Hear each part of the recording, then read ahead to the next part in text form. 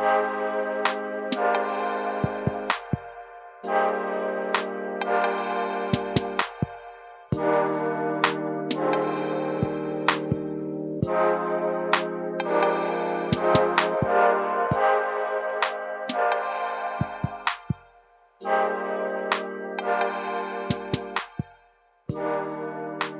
welcome back. I'm Jocelyn. And I'm Jess. And this is the Chicas Who Read podcast, where we discuss texts and films through the lens of a history major and an artist. What comes out of our discussions may not give definitive answers to the things we speak about, but who cares? The objective is to have a dialogue around the things we find interesting, confusing, and exciting in the films and texts we read into. For today's episode, we will be discussing Los Sures, directed by Diego Echeverria. It's a documentary that encapsulates the style, the culture, and the community of 1980s Southside Brooklyn. The documentary is episodic and shares 5 stories of different people who lived there at the time. So I want to get your initial, well, that was my little synopsis, but I want to get your first impression. It was like a really, really timely piece. Yeah. Like, very dated. And so I've never been to New York, and I can only assume like how much it has changed now. Oh, for sure. But it was a very, very lively, colorful documentary. I love the way that it was filmed too. Like, it was very short. Yeah. Too, which it was nice to have a film that is short and to the point, but offers so many different perspectives, and also gets their point across at the same time. Like, you have these different voices in the film, but it's all the same undertone of like, we're just trying to survive in this neighborhood. So that's what I really enjoyed about the documentary. Yeah, I really liked the look of it.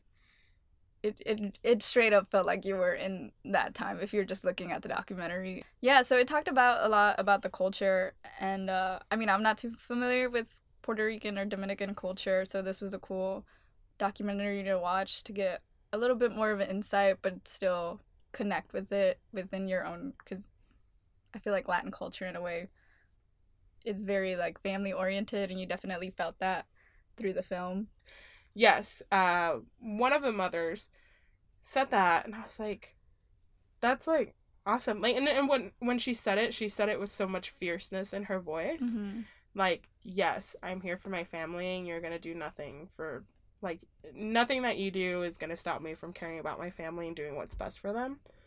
And I think that's the whole vibe amongst everyone who speaks in the documentary. Yeah, for sure.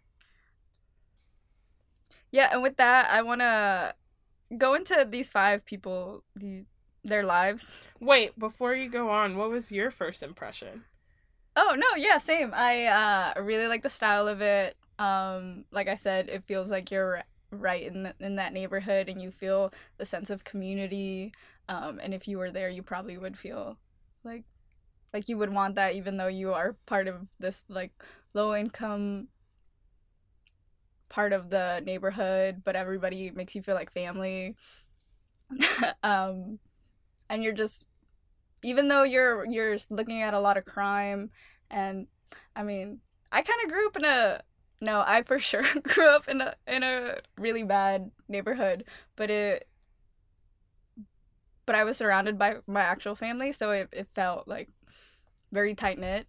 So I'm sure that's what these people felt with like on a bigger scale with their entire neighborhood. But yeah, the documentary starts with Tito. He's a 20-year-old male who is experiencing the neighborhood and being part of the existing crime that is going on. He is stealing car parts because it's fast money, and he enjoys making like that buck. Because he mentions that he recently lost his brother, and I think that really made a huge effect on him and how he viewed life in that moment, and that's why he started committing crime. What would you say?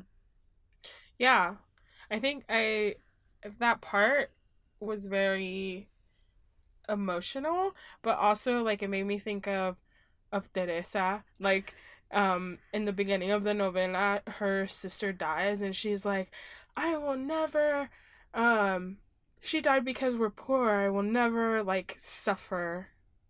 And I think that maybe, like, through like a huge hardship that, you know, could have probably been prevented from maybe, like, having better income and living in a safer environment or something like that, like, his brother would still be alive. Yeah. I really enjoyed his, well, from what I do know about Brooklyn, is kind of what I've gotten secondhand through my brother, because he's a breakdancer. Mm-hmm. And so he tries, but doesn't try, but he showed me a lot of b-boy history. And it started in New York, started in Brooklyn, started on the streets, and that's where you get origins of hip-hop, you know, with the turntables. And that's a whole thing. That's pretty cool if you watch a documentary on itself. But even the graffiti culture is started there also.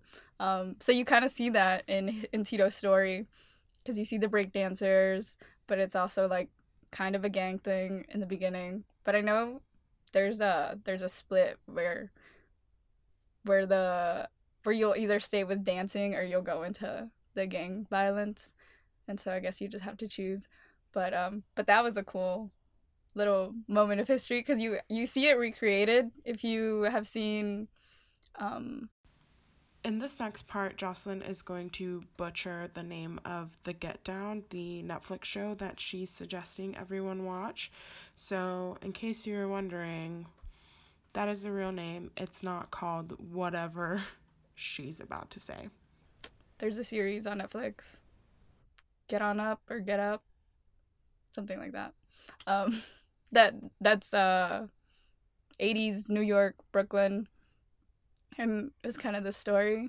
And they're Puerto Rican. The main actor's Puerto Rican. Yeah. So if you want to see like a glamorized version of what is going on in this documentary, that's a cool little, I think it's like 1 or 2 seasons, and they're only like 8 to 10 episodes if you want to watch that. But that's what I got from Tito's story. Yeah, this guy's just a father struggling to keep his family afloat. Like him, it's I don't quite remember exactly what he was saying, and I might be completely wrong, but there are parts where he I think he expresses that he wants better for his child, Mm-hmm. and that he doesn't want his child to do the same thing that he's doing. And so I think that's a very common sentiment amongst pretty much the majority of the people in that community, just like wanting better for their children. So that was really interesting to see in Tito, and it was kind of like it was almost validating too, because you have, I mean, I can only imagine how many people have to do things out of their comfort zone or things that aren't seen as morally right just to keep their family together and feed their family. So. And I think if anybody would have seen his story, they could have related, especially like youth in poverty-stricken neighborhoods, that they could relate to his story, because you see that all the time. Yeah.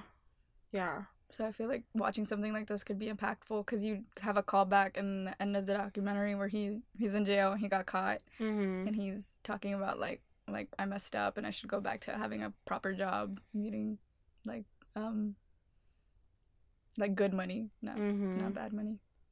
Yeah. So then we move on to Marta. She's a single mother of 5 children who's on welfare. She doesn't have a job because she can't get a proper job, even though she's tried. And I think she has like 4 daughters, and then the eldest son, who's not in the documentary that much. Yeah. And they show kind of like a day where she goes to get her food stamps. By the way, that was a little bit of a trip. I know, right? Yeah, I know exactly what you're talking about. Yeah, the old, like, actual coupon. Yeah, I was like, oh, that would be a little bit embarrassing to show. Because she states that it's embarrassing to be on welfare. And I'm like, yeah, if I had to give out, like, those coupons instead of actual money, I would be a little bit you embarrassed. feel like a little bit of shame. It's not hidden. Yeah. Through a plastic card. How did you feel about, like, her story? I think hers might have been my favorite. Just because, like... Single mom. Yeah. Same. I'm just so sympathetic towards a single mom story. Yeah. Even though I really like the last two, hers was my favorite too. Yeah. And, like, her daughters. I love the way her daughters talk. I know. We need coffee. I'm sorry. I love it. Yeah. Well, not only that, but they seem pretty sure of themselves too, and I think it's just having that mother energy. Like, this lady really cares about her children. And she says something interesting too. She says that when her eldest was younger, that they told her to move out because she could find better opportunity or whatever, because her daughter was just gonna get enwrapped in all the bad that's in the neighborhood. Mm-hmm. But she's like, I'd rather stay here and deal with my problems than move somewhere else and, like, run from them. Yeah. But it speaks to, like, the feel of that neighborhood and the feel of... She's like, I know these people, and in a way I know, like what you're getting into. Yeah. Yeah, it's like feeling that sense of... Like, you have a little bit of security blanket because you have been there for so long. She had been there for so long. And then Ana Maria is next. And she's a Puerto Rican immigrant woman who... I didn't get much from her story apart. Like, she was very religion-based, and I know she kind of stepped away from that for a little bit, and then she felt really bad because I guess bad things started happening in her life. But I like that they included her just because I think religion is really important to a lot of Latin communities, and I like that was represented because I'm sure they wanted to show that because, you know, God and religion is a very, like I said, significant part of people's lives. Yeah, and I think that those, as much as people like to criticize religion and the structure of religion and what it does to people, I think it's horrid. But I think at the same time, when you have a lot of immigrants come from Latin America, that's one of the first places where they find community is in a church. And so it was interesting to see that she didn't practice typical Catholicism, which was great. I really loved it because it shows that these people, like, you can't fit Puerto Ricans into one box. They're multi-dimensional beings and they're completely different people. And so I was very pleased that it wasn't showing, like, her praying on her knees or something, you know? And it was very insightful. Yeah, I like that there was that dude smoking just while the service is happening. He's just chilling out. Yeah. Yeah, that was also one of my favorite parts. Yeah. Yeah, I mean, I liked everybody's story. Yeah. But I think I felt a little bit more joy when I saw those, just because they appealed to my interests and what I like to see a little bit more, or what I identify with more. All right, and then Cuso is next, and he's a 42-year-old who was brought there by his mother, and he basically works to rebuild the infrastructure of the South Side while also employing those who are having a difficult time finding a job. And I think that's really important to give his own people jobs. And you can see he cares about these people. And he's all like, you know, if I have a job, I'll give it to you. He's all like, I might be looking for somebody, when one of them straight up asked, like, you know, I'm having a tough time finding a job. And you can see it in his face that he genuinely looks concerned. You know, he asked, do you have a job right now? And the guy answers no. And he's like, psh, like, I'm sorry. Like, that's tough. Yeah, and those people are just as important in communities as are activist organizers and religious leaders and church groups. You need to have people who will employ your own community because you need money to survive. And so his story was very compelling too. He reminded me a lot of my dad. Yeah. My dad was like that too. He worked in construction and he would employ his friends and just help them out. He was very, like, friendly, like, I'll take care of my friends, I'll take care of my community first type of guy. Yeah, he talked about, it takes money to rebuild, and he has competitors, and everybody's fighting for a job, and they're offering, like, less amount to do the work, and they'll probably end up spending more than what is given to them. Yeah. Which is crazy, because it's just like, that's how much you need work, that you're willing to spend more money than you're actually going to make. And even when he's going over his own numbers, he's like ridding of all his debt, and then he's like I have like $1 that I made of profit to myself, which that's tough.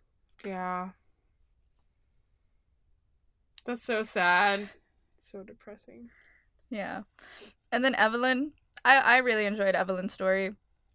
She's an educated woman who grew up, of course, in Southside, and she worked for the National Congress of Neighborhood Women, which is a community-based agency. And she basically just works within the community to help mostly single parents, but also a lot of people in the community. And I love when, I think it's one of the first shots where she's trying to help a family out, whose their apartment just burnt down. She's basically having a call to action with the radio. She's yelling at people left and right. Yeah. And just being like, if you're a good person, you're gonna give these ladies a ride somewhere. Like, I know all of y'all have a car out here. Yeah. I was like, you a bad bitch. Yeah. It's so interesting to see the different categories of just, like, social, educational, and economic development within these characters in the film. Mm-hmm. And I think that's really important because, again, it just offers, like, multi-dimensionality to this ethnic enclave of Puerto Ricans and Dominicans. And that place, like, this documentary was released to commemorate that place that doesn't really exist anymore because of gentrification. And so when you see these stories of these people that were born and bred in this neighborhood, and that community helped build them and help build their success stories or their stories of trials and tribulations but still succeeding through them, it's kind of sad to think about that neighborhood, how it exists in its present moment, because that's getting erased little by little as time goes by. And even there was a even shorter short that I watched after watching this short documentary. This documentary is about like less than an hour, like 5 minutes, less than an hour. And there was a 14-minute video that I watched after it, and it's called Remembering Los Sures. And it kind of gives an homage to this documentary. This documentary was released was made in 1983. And the short that I watched after it's more current. I can't remember what actual year it was released in, but it was actually just talking about how the term itself, like Los Sures, is fading. Damn. Yeah. That's so fucked up. Yeah. But then, so then we go into, like, Evelyn was saying, she has these 2 children, and how she was saying, like, back in her time, she, like, people did stuff in private, like, if there was a person, like, doing crack or whatever, they would do it in the corner, and you wouldn't look, because they would, and everything was kind of still, like, hidden. But now that her children are growing up, everything is just, like, nobody cares, and it's getting worse, and, like, crime is rising. And she wants to save her neighborhood for her children. And of course, that's totally understandable. But where it gets to is just like, why does the term, like, cleaning up the streets then entail, like, oh, we're not going to clean up the streets for the community. We're going to clean up the streets for these other people who have money that want to come into this community and basically run you out of their homes. Because it's more money for the city. I mean, of course, but it's just... But it makes no sense. Yeah. And then that short that I watched So Los Sudas is now kind of given a new definition in that there's an organization group that helps kind of just keep that, I guess, like the memory of just Southside, and there are still like smaller places in I forgot where the actual place was. Williamsburg, yeah, Brooklyn. And there's like small little gardens that are still very much there because people are fighting for them. And there's this cute little old man who's like, yeah, I've gone to court twice, and he's like, if they want to take me to court a third time, that's fine because I have all my paperwork. Yeah. But it's just like these big companies trying to bring them down. And it's like, no, we're here to stay. But I know you were talking about you're reading this book. Yeah. So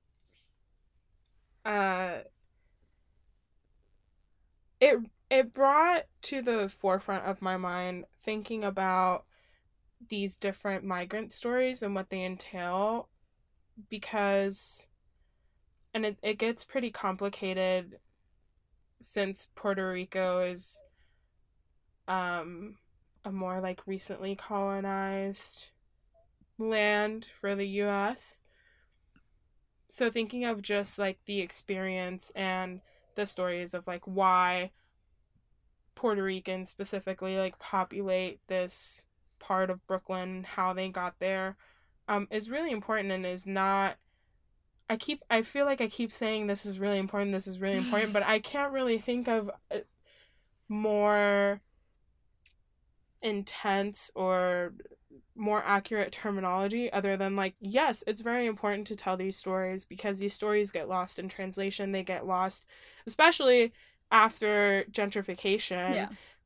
They're gonna get lost, so it's very important for people from these communities, and especially Puerto Rican immigrants from wherever they live, telling the stories of how they got there and how what their living conditions are, what their goals are at that point in time. People may think that's not relevant, right? But it is, because it tells a lot of what U.S. involvement did to that particular country and why those people are here. And so when you start thinking of it in that way, you start questioning like, well, why are people from other Latin American countries here? For example, why do a lot of Mexicans come here, or why do a lot of Central Americans come here, where there's different stories involved in each country that have everything to do with U.S. involvement in those countries, that brings those people here because they're destabilizing their country. So that's something that I really appreciated from this documentary, is that while you do have like English speaking citizen Puerto Ricans in there are still the stories of migrants, and there is still this theme of migration in there, which I really appreciated, because that's something that needs to be told, because there's nobody else that's going to preserve this story, right? Like nobody else is going to care except for those same migrants themselves, or people who sympathize with that story. And even I think as like so I'm going to refer to Latin Americans as just Americans because we're all fucking American. Yes. But even just as like, well, maybe I might refer to them as Latin Americans sometimes just to be able to distinguish. But even amongst like Latin Americans, that's something that we all need to recognize too, is just our different stories and the different things that caused our migration here. And I think that can help a little bit more in understanding each other and understanding our backgrounds, and knowing that we're all different. Like our stories are not the same at all. Yeah. It's not this, like, a migrant story is not this same thread of, I went to the US for a better life. Like, yes, that's implied, but there's way more beneath the surface. For sure. And so that was just really interesting to me, because yeah, like, fuck the US. It's you see this ethnic group in their neighborhood, and you wonder, like, what is it that made them settle there, right? Like, what is it that made conditions so bad in their country that they had to move to Williamsburg, and how did that community start, and why is it so important that it is not erased now? But kind of it is getting erased, because what is Williamsburg known as now? Like this hipster town, just full of like organic products and oh my god, stuff like that. I think also there's, like, I feel really guilty because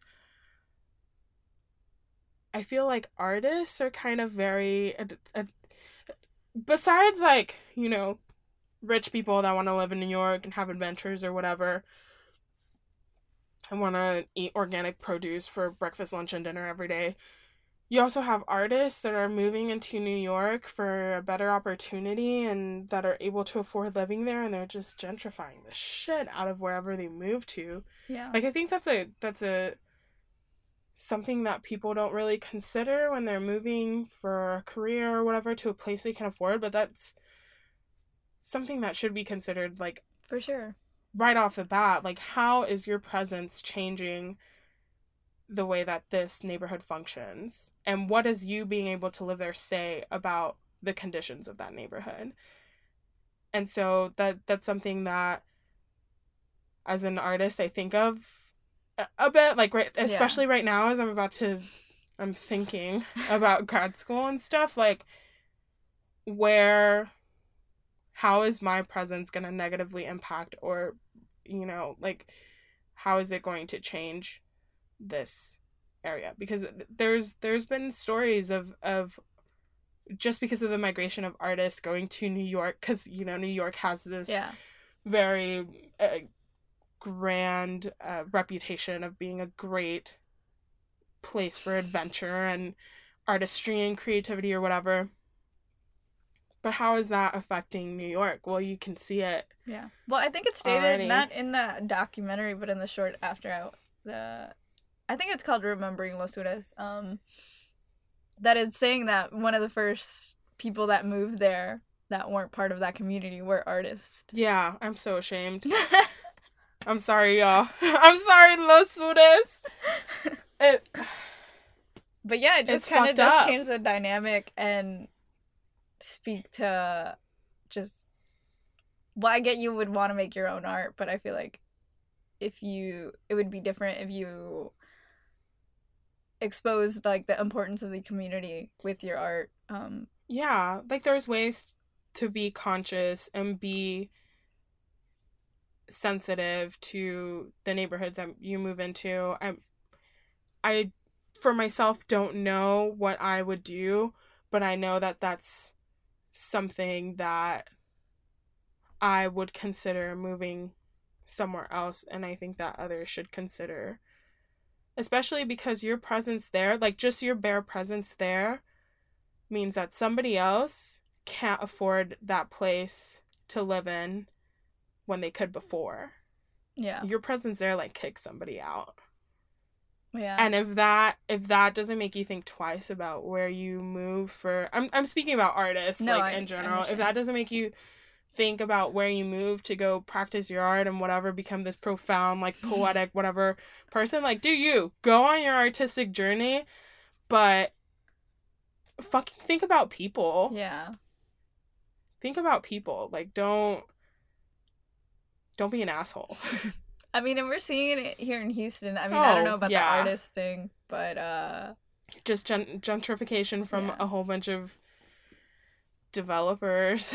God, it's weird seeing it, like, first perspective, because especially in Houston, because it's so large and you have all of these little neighborhoods here and there that are historic and have their own, same thing, kind of like ethnic enclave of people. Like, you have the Southwest, which is very, like, Central American, and then you have Alief, and you have, I would say Northwest, but it's like is a mix over there, mainly white people, but you have a lot of Latinx people as well.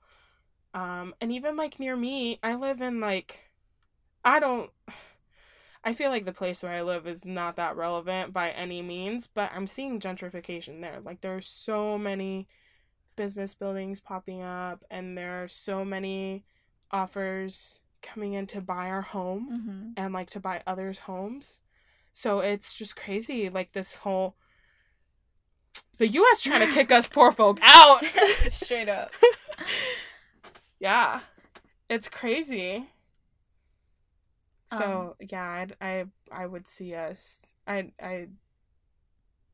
can't envision Houston like 10 years from now. I know. No, I know. I feel like we need to make a documentary right now to get the snapshot of Houston right now before it is completely new. Because honestly, I think for the Heights it was needed like probably like 15 years ago. The Heights is like way Anglo-washed as fuck right now. I love when Charlie talks about the gentrification. Our friend Charlie! Shout out to our friend Charlie. Her family has lived in the Heights for, I think, generations. If I'm wrong, please correct me, but it feels like generations.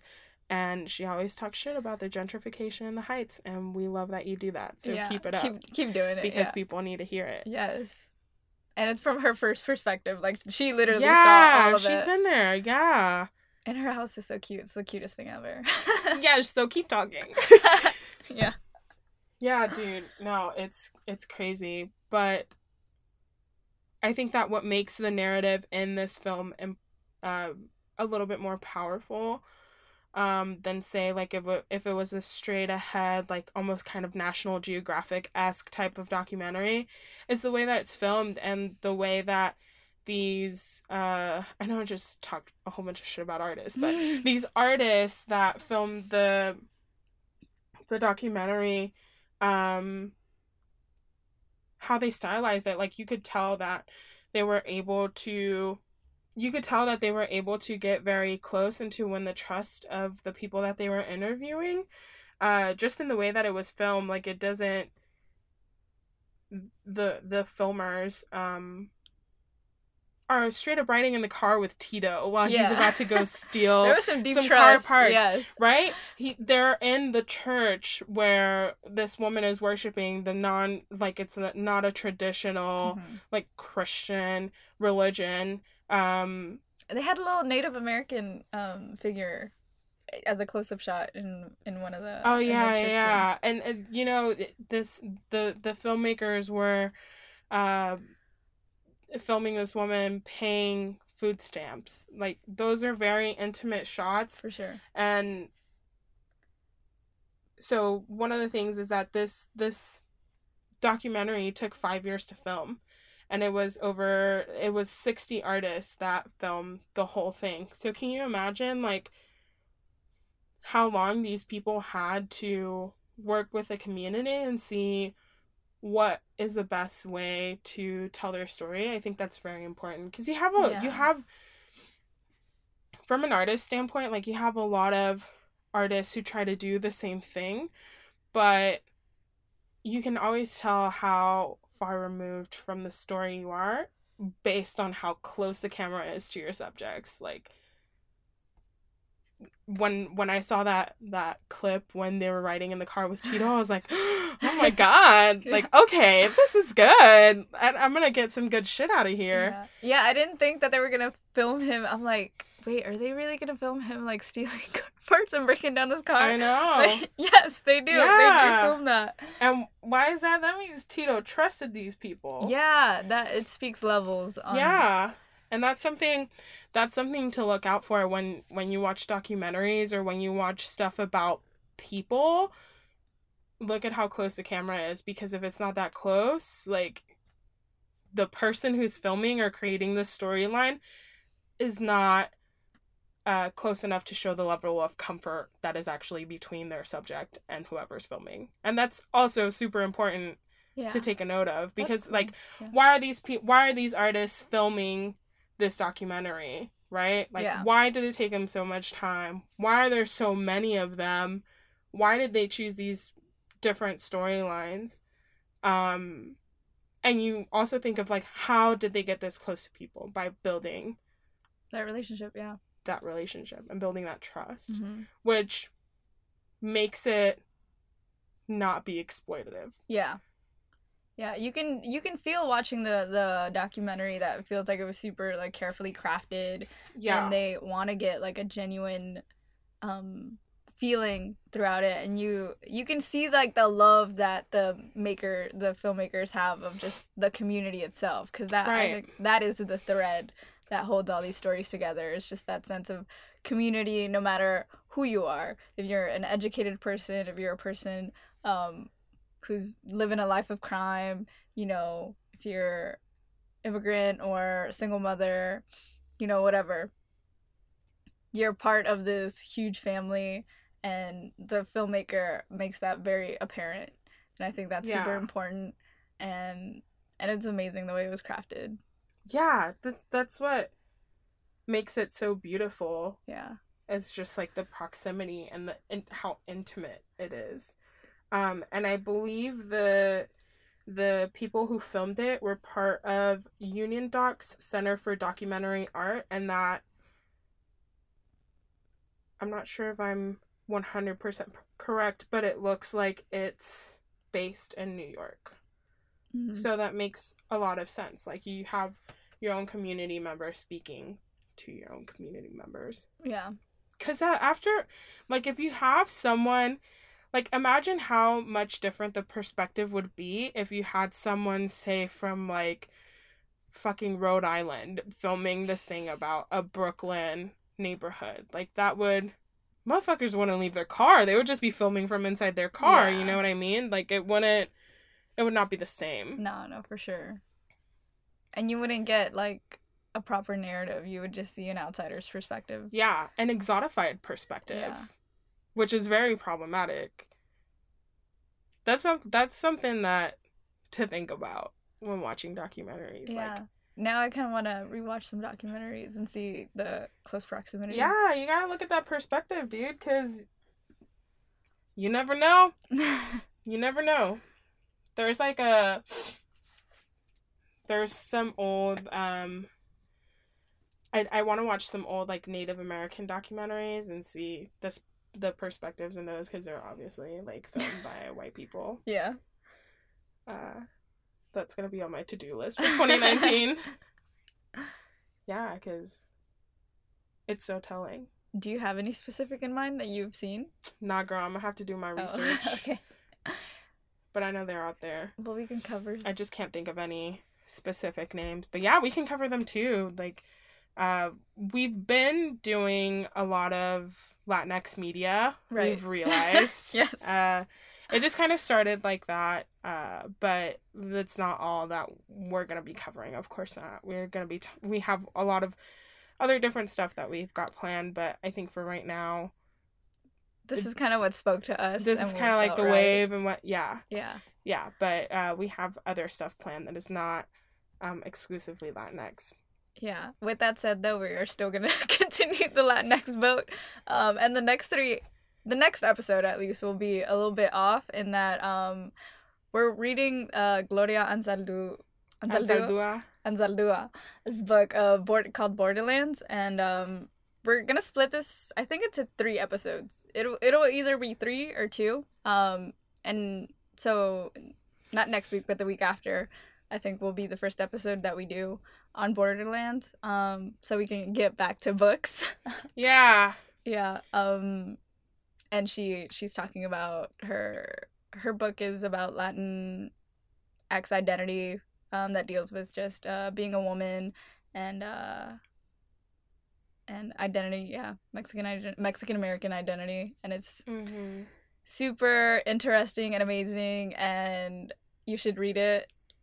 And you should read it now, and that way you can... Yeah, right? That way you can be in tune with us for next episode. For sure. Yeah, you can be in the loop. Yeah. And also, okay, we messed up our friend Chris's handle the last time we shouted him out.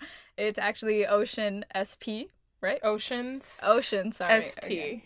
Oceans SP on... OCEANSSP. On Instagram. Okay. Is it like that on Twitter too? I don't think he Does has a Twitter. Okay. I don't know if he has a Twitter, but y'all can try looking him up if you are interested. Yeah. And he made that track for us. Our intro and outro are by him, and they're dope as fuck. Yeah. And now you can follow him at his proper handle. I know, right? I think our first episode was like, follow our friend follow our friend Chris at Ocean Jones. And that's his music name, like his artist name, but it's not his Instagram handle. Our intentions were in the right place. Yeah, they were there. And you can follow us on Twitter and Instagram on Chicas Who Read. And you can listen to our podcast on Spotify, Apple, and Anchor, and anywhere you can find podcasts.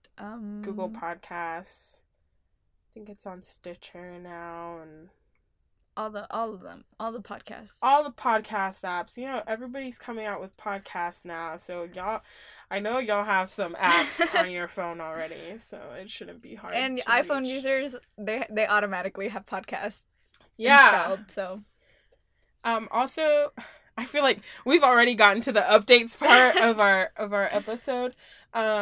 We are streaming some advertisements in our episodes, so I know this is just our third episode, but girls gotta eat. So yeah, share our podcast. Yeah, if you like this episode, or any episode, share it. Actually, let us know what you think, because we like hearing what you guys think. And tell your friends about it. Go tell your friends about it. I'm sorry. Tell your parents about it. Tell your tell neighbor. your sister, your brother. Tell your dog. Your next door neighbor. I don't know. Your next door neighbor. Your cousin who just had a baby. Anybody. Yeah. All right. Well, thank you for listening. Hope you like this episode. Come back in 2 weeks and hear our next episode. Our conversations on Gloria and Saldúa, Borderlands. I'm sorry that I always mess names up. I'm so sorry. Can't read. I should be better at names. But okay, thank you.